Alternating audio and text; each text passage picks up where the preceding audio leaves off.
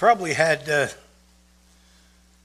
something like this on Christmas morning, pile of gifts waiting to be opened.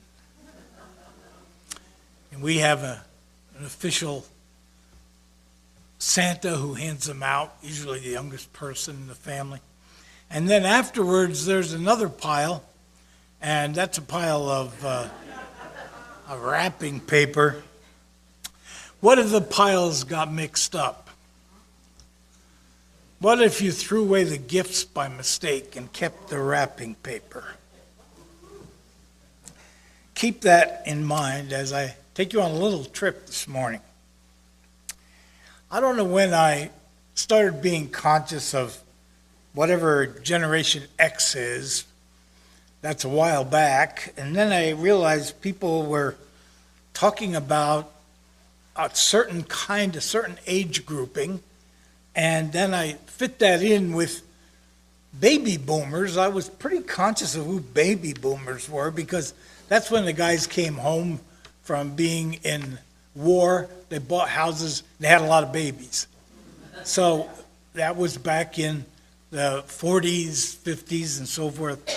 And so I found that sociologists and the popular culture have identified these generations. And I went back and I found there's a whole lot more about this than I realized. I was curious about what my generation is. My generation is the silent generation. So I can't talk anymore. And we're kind of the smallest generation because our parents didn't have kids because they couldn't afford kids. It was right after the Depression or during the Depression. And then I found that they've named generations since, like Generation X and then Generation Y, who are also called millennials, born 82 to 2001. And then Generation Z is you young guys. And then they're also starting to name Generation Alpha because there's nothing comes after Z. In the end, Generation Alpha is kids under 7. Now, if you go back earlier, I found out that there were names for generations even before those. And actually, Gertrude Stein, back in the around early 1900s, named the Lost Generation. They were the people whose young men fought in World War I. And then the greatest generation are the people in the next generation who actually fought in World War II. And then there's me.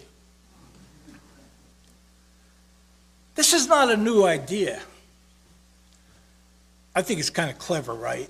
Which generation are you? X, Y, Z, Alpha, another whole category. But biblically, we're faced with the reality of generations. Biblical history comes to us generation after generation. Do you know that I got out my concordance and there are over 120 times in the Old Testament when the word generation is used. And actually over 40 in the New Testament. Let me just give you a sampling. We'll start with Genesis 6:9. These are the generations, the descendants of Noah. Noah was a righteous man, blameless in his generation. Noah walked with God. Now there's a distinctness about his generation, and that's characterized in Genesis 6:9. In chapter 17, we read about Abraham and God's promise to him in verse 7, I will establish my covenant between me and you and your offspring after you throughout their generations for an everlasting covenant to be God to you and to your offspring after you. Then, of course, we were reminded of the stones as Lauren read to us about that episode, and they were told in future times, in future generations, make sure your offspring hear this story. Deuteronomy 7:9. Know therefore that the Lord your God is God, the faithful God, who maintains covenant loyalty with those who love him and keep his commandments to the 1000th generation. Joshua 22.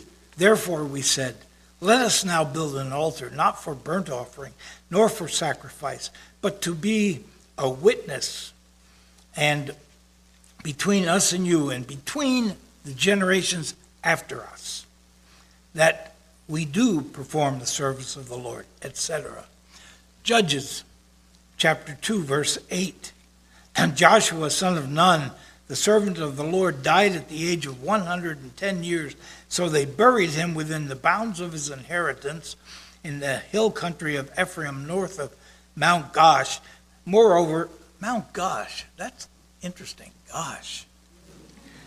Moreover, that whole generation was gathered to their ancestors, and another generation grew up after them who did not know the Lord or the work that he had done for Israel. So you see there's a distinction between generations. Just as in our time, there is a distinction from one generation to another. Psalm 48, verse 12. Walk about Zion, go all around it, count its towers, consider well its ramparts, go through its citadels, that you may tell the next generation that this is God, our God, forever and ever. He will be our guide forever. Psalm 71:17. O God, from my youth you have taught me, and I still proclaim your wondrous deeds. You see, someone gave it to me. So even to old age and gray hairs, if I had any, do not forsake me until I proclaim your might to all generations to come. Now I'm down to 3. I've got child, grandchildren, great-grandchildren. When I have my great-great-grandchildren, I'll preach this again. To all generations to come, your power and your righteousness, O God, reach the high heavens. You have done great things, O God. Who is like you?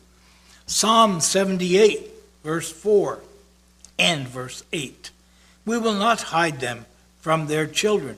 We will tell to the coming generation the glorious deeds of the Lord and his might and the wonders that he has done, and that they should not be like their ancestors, a stubborn and rebellious generation, a generation whose heart was not steadfast, whose spirit was not faithful to God. Psalm 91, Lord, you have been our dwelling place in all generations. So much here about generations. I have a new way of organizing this.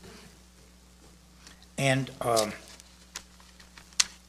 even on into the New Testament, Matthew 11, Jesus used this term.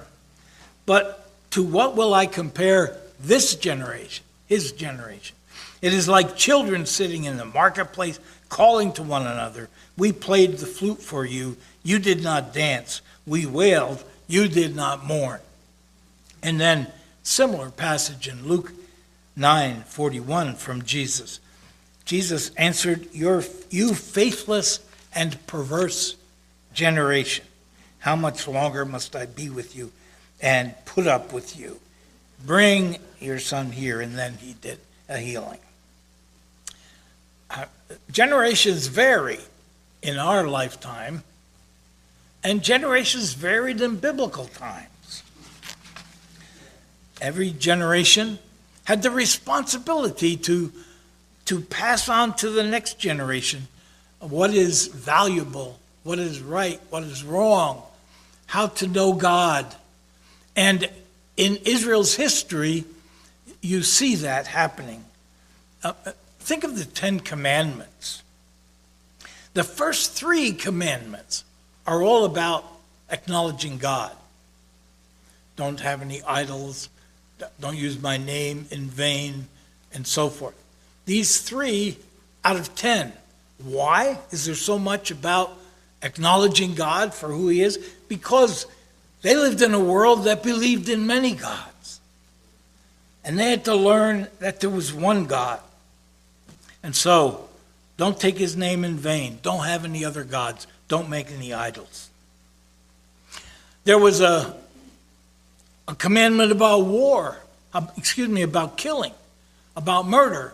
And yet, in those early days, there was a lot of killing done in the name of God. In fact, whole people groups were wiped out because God said, take over the land and destroy the population. How does that all go together? In one generation, it means one thing. In another generation, it means another thing. Sorry, in my mind, I just went to the pony rides in Griffith Park. We're worried because those ponies have bridles on them. But that's the way horses have been controlled throughout history. But in our day, we don't need horses for working. And so we have people among us, and maybe I feel this way, that horses shouldn't be bridled. They should be free. In the past, our previous generations couldn't feel that way because if there were no horses, they would have no food to eat because they had to plow the fields and so forth. The ruling about the Sabbath, keep it holy. Well, the lesson here is that there's a rhythm in life that should be respected.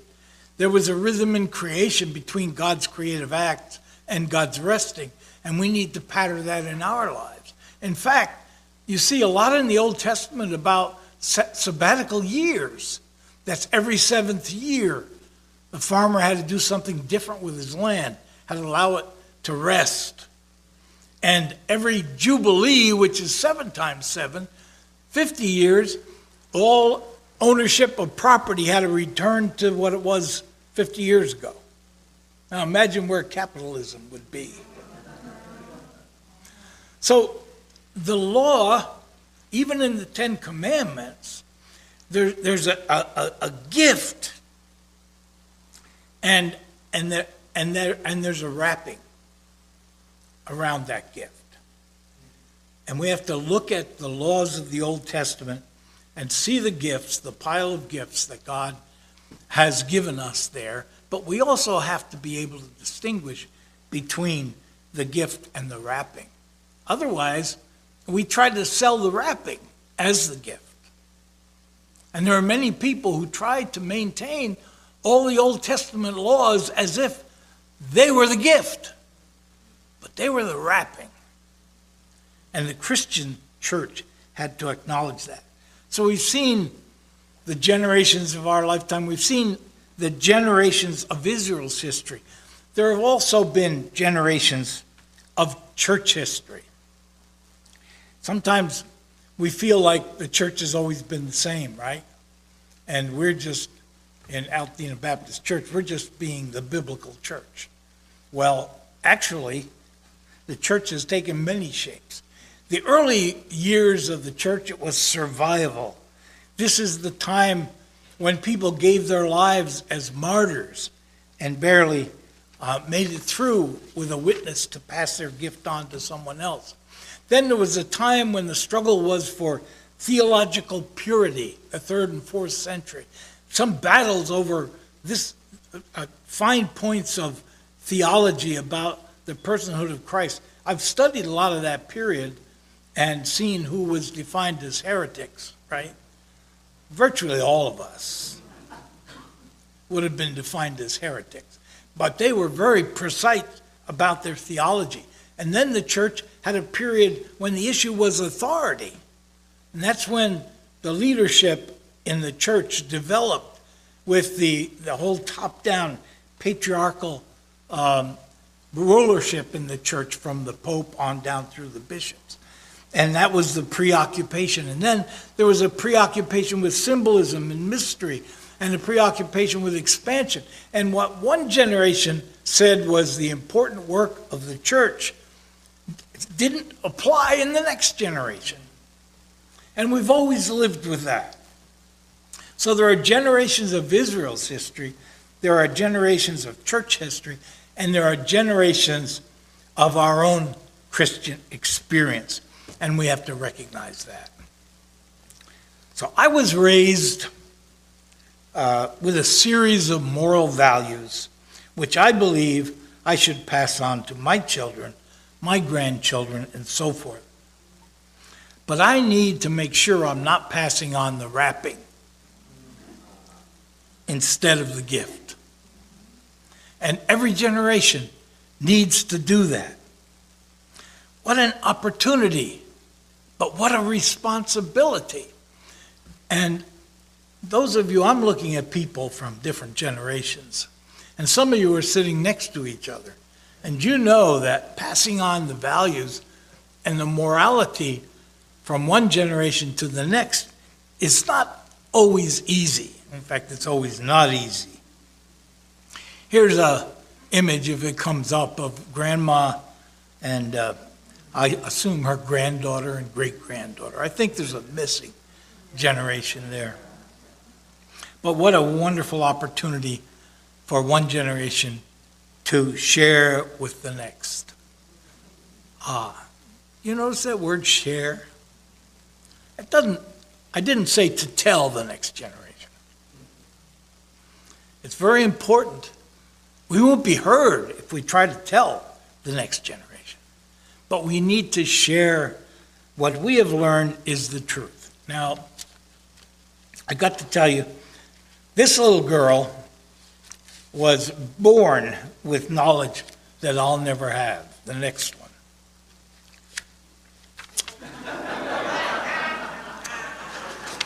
And she uses all that knowledge, and this is what she comes up with.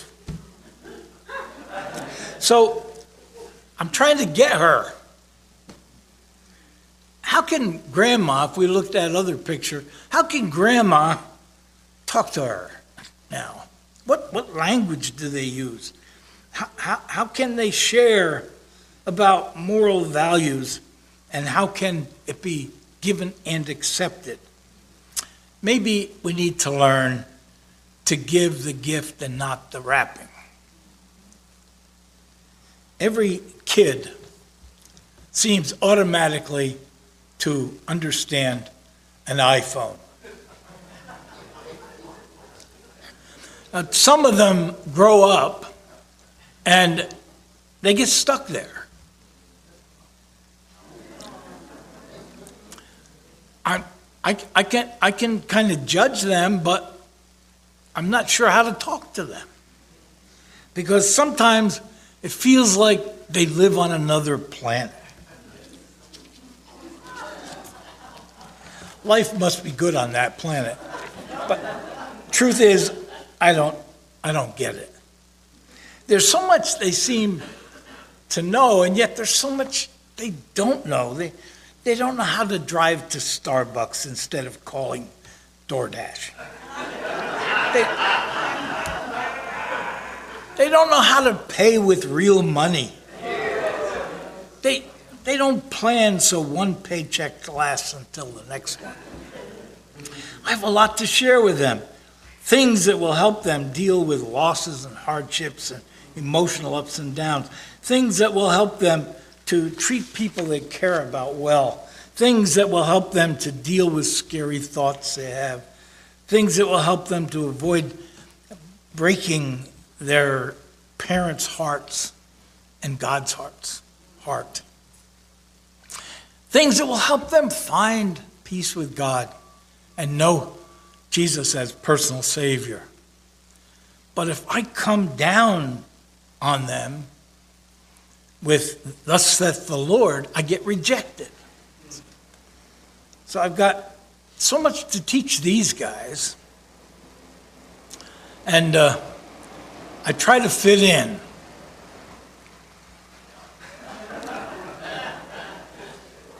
That doesn't seem to work. Look at worship, for instance. Here's what worship means to my traditional self. And their idea of worship is more like this. And how do we communicate with each other?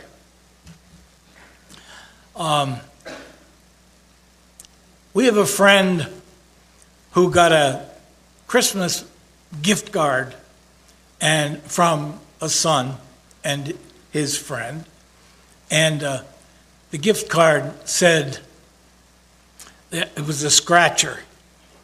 It said, I can't give you the gift right now because it hasn't arrived yet. And when you scratch it, it says, it's a baby.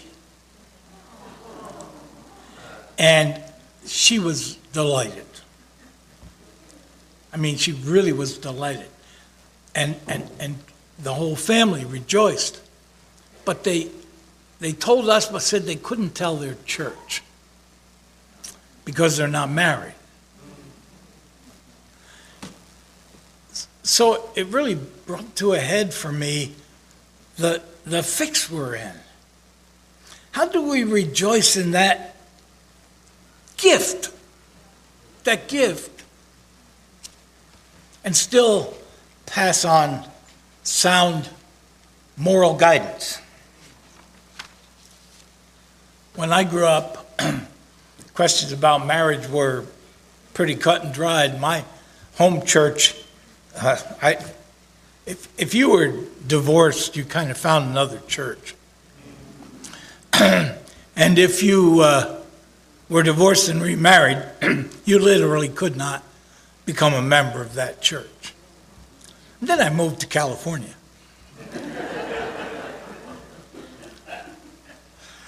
And I had to wrestle with the meaning of marriage, and I had to recognize that marriage, as we understand the sacramental idea of marriage, was created by generations of